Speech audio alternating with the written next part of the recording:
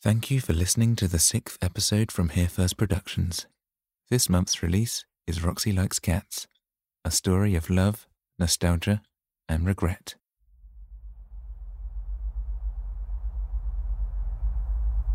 He had this laugh, this sort of infectious laugh, contagious. We'd be at home watching TV, and he'd see something that tickled him. He'd make a joke, and it would bomb, atomic fucking bomb. It wouldn't be funny, not in the slightest, but he'd still laugh. At his own joke. Not a giggle, that would be okay. Not a snigger, again, forgivable. But a laugh. A big, full belly laugh. And then, because he laughs, you laugh, and you fucking hate yourself for it. You think, why the fuck am I laughing? That was terrible. It was shit. Utter shit. But it goes round and round. I laugh, my mum laughs, my brother laughs, and it doesn't stop until everyone's laughing and they've forgotten why they started in the first place. And he's just sat there, all smug, thinking he's the wittiest person since Oscar Wilde. Like I said, contagious.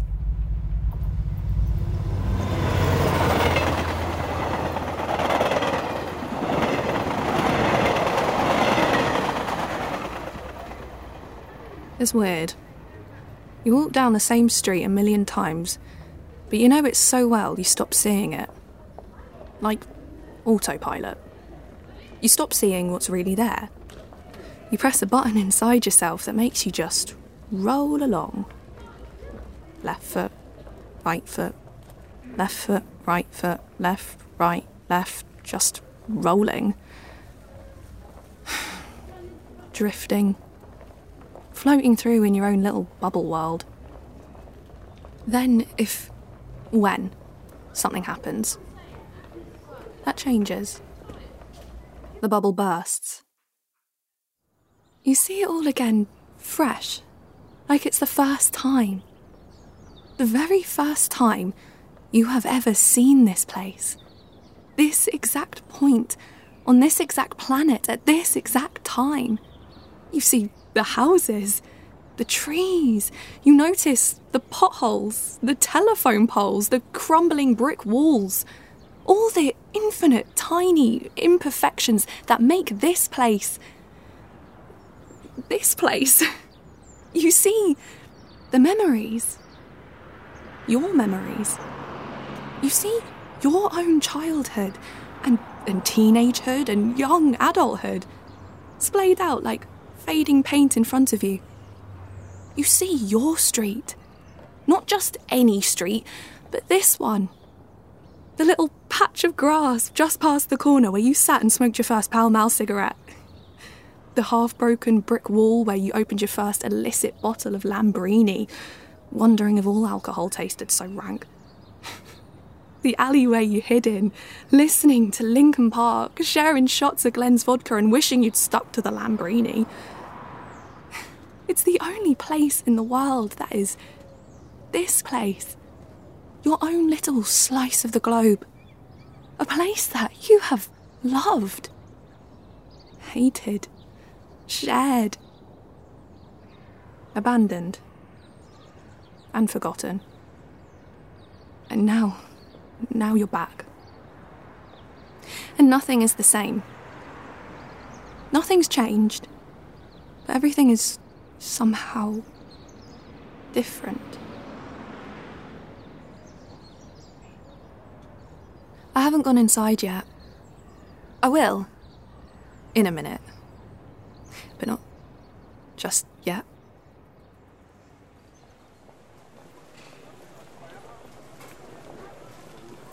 So, there's this German guy, right? And he's got... Or was he Austrian? No, Viennese, that's it. Vienna. There's this Viennese guy, and he's...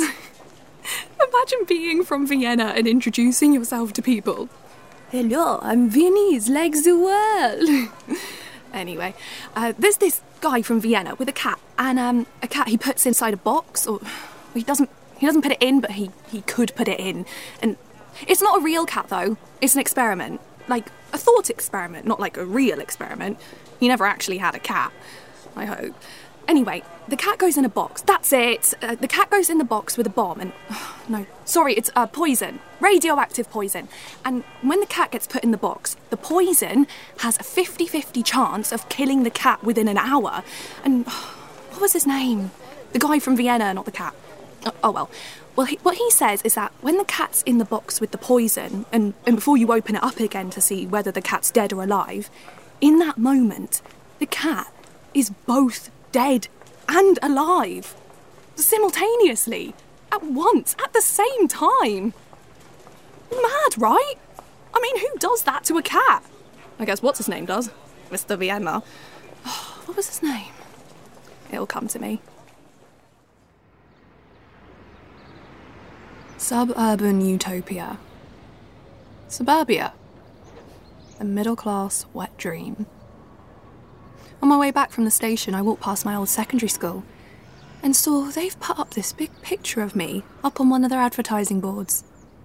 I've not been at that school for years, and they've decided that this is prime time to slap a 10-foot poster of my spotty face on the side of a wall. When I saw it, I froze. I was stood there staring at this strange teenage girl I could barely recognise with the words, "We are now officially a good school," plastered underneath. And when I was there, it was definitely only adequate, and that was bloody pushing it. I had a different name back then. Roxy. Not Roxanne. Roxy. Where did you go, Rox? Your terrible taste in music and your fuck the world attitude. Your box-dyed black hair. And your I don't give a fuck miniskirts. Where did that girl go?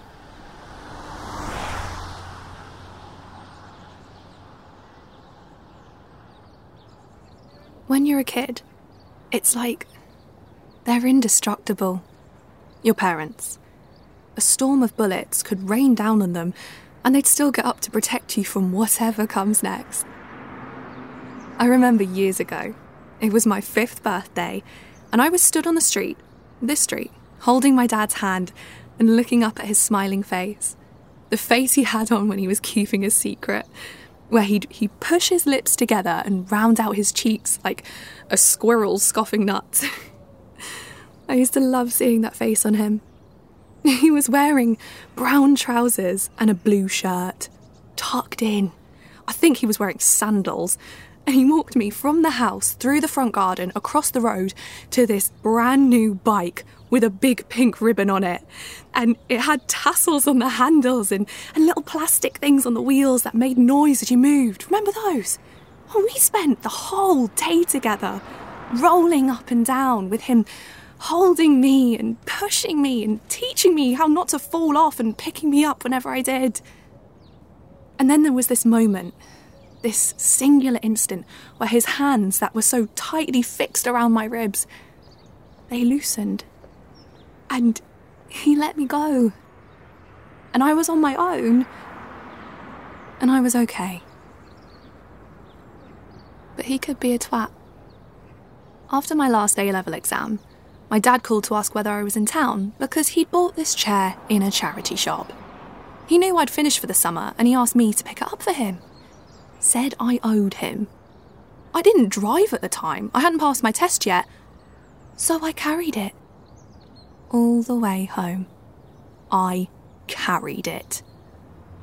I must have looked ridiculous. A teenage girl hunched over carrying an antique fucking chair down the road on her back.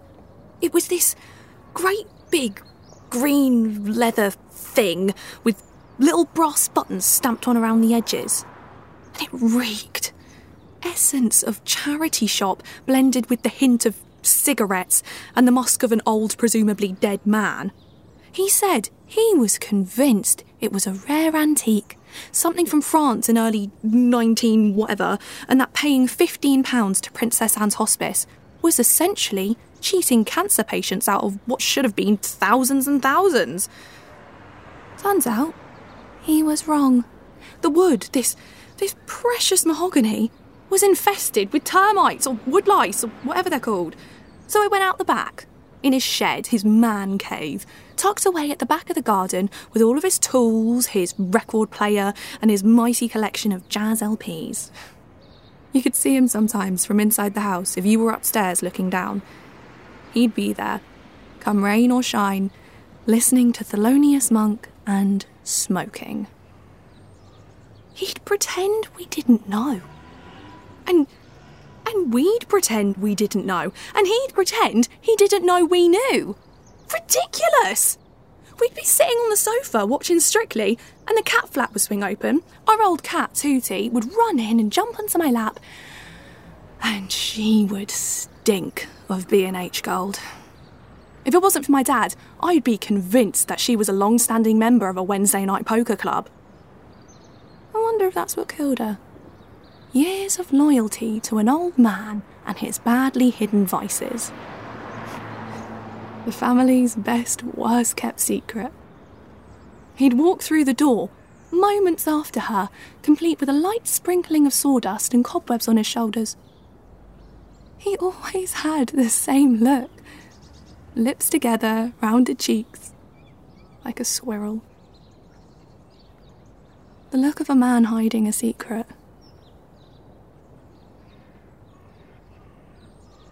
I haven't gone inside yet because I don't want to see the look on her face.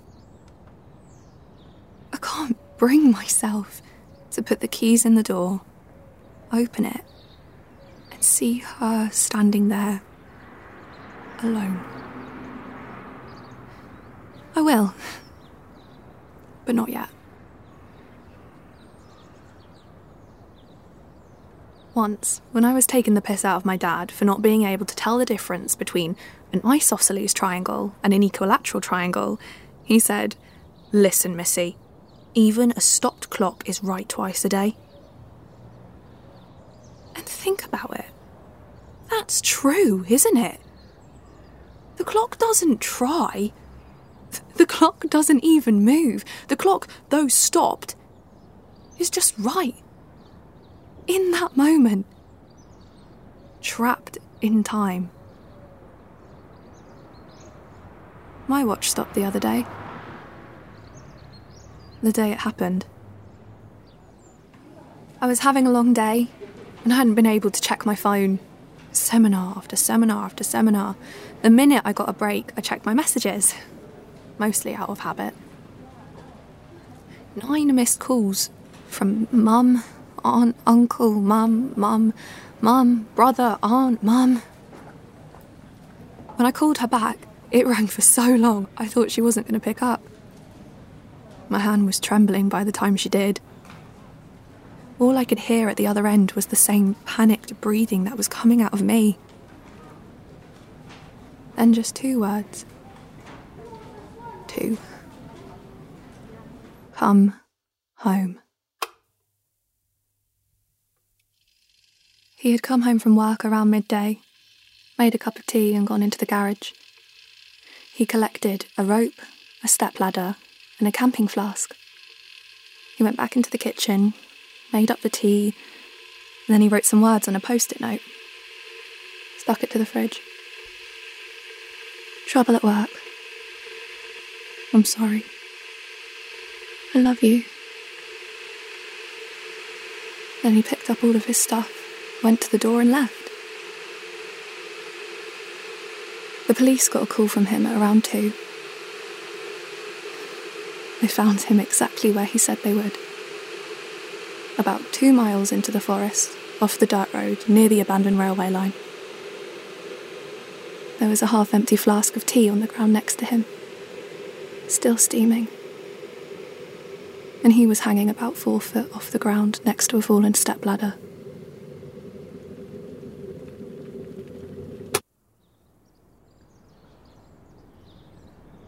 If you go on my Facebook profile, the first thing you'll see, right at the top, is me holding a glass of champagne.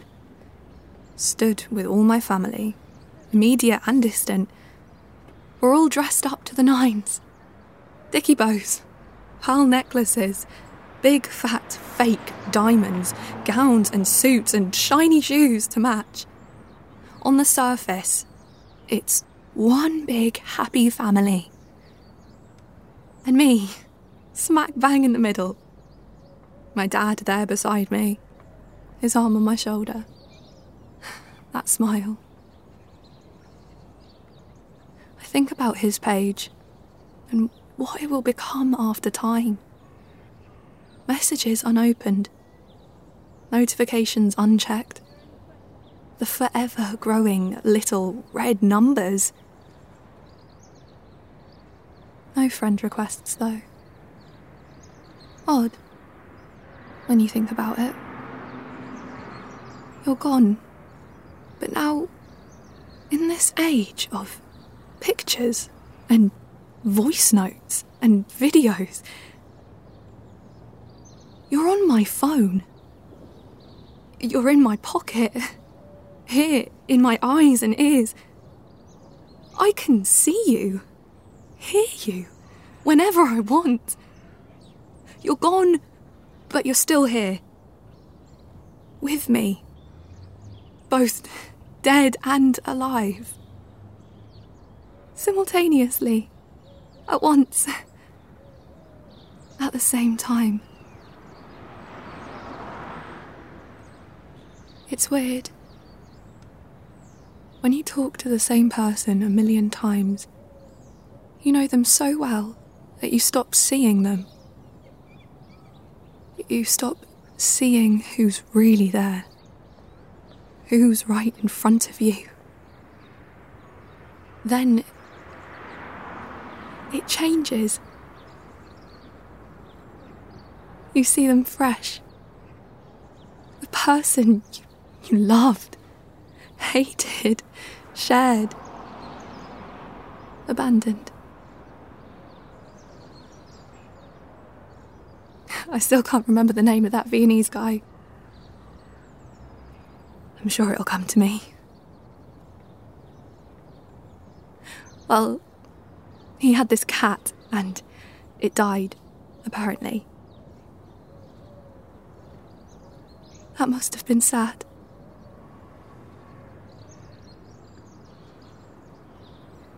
Anyway.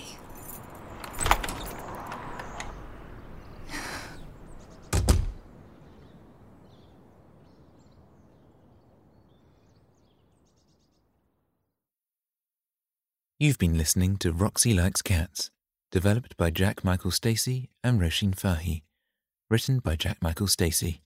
Roxy was played by Roisin Fahy, edited and produced by Craig Busek and Gareth Wood, sound design by Gareth Wood. To hear more from the podcast, go to hearefirstproductions.com. Follow us on Instagram, Facebook and Twitter @HereFirstProd, and be sure to look out for our follow-up series, Let's Chat, where we chat with the writers of each episode. Finally, be sure to hit subscribe on your preferred streaming app.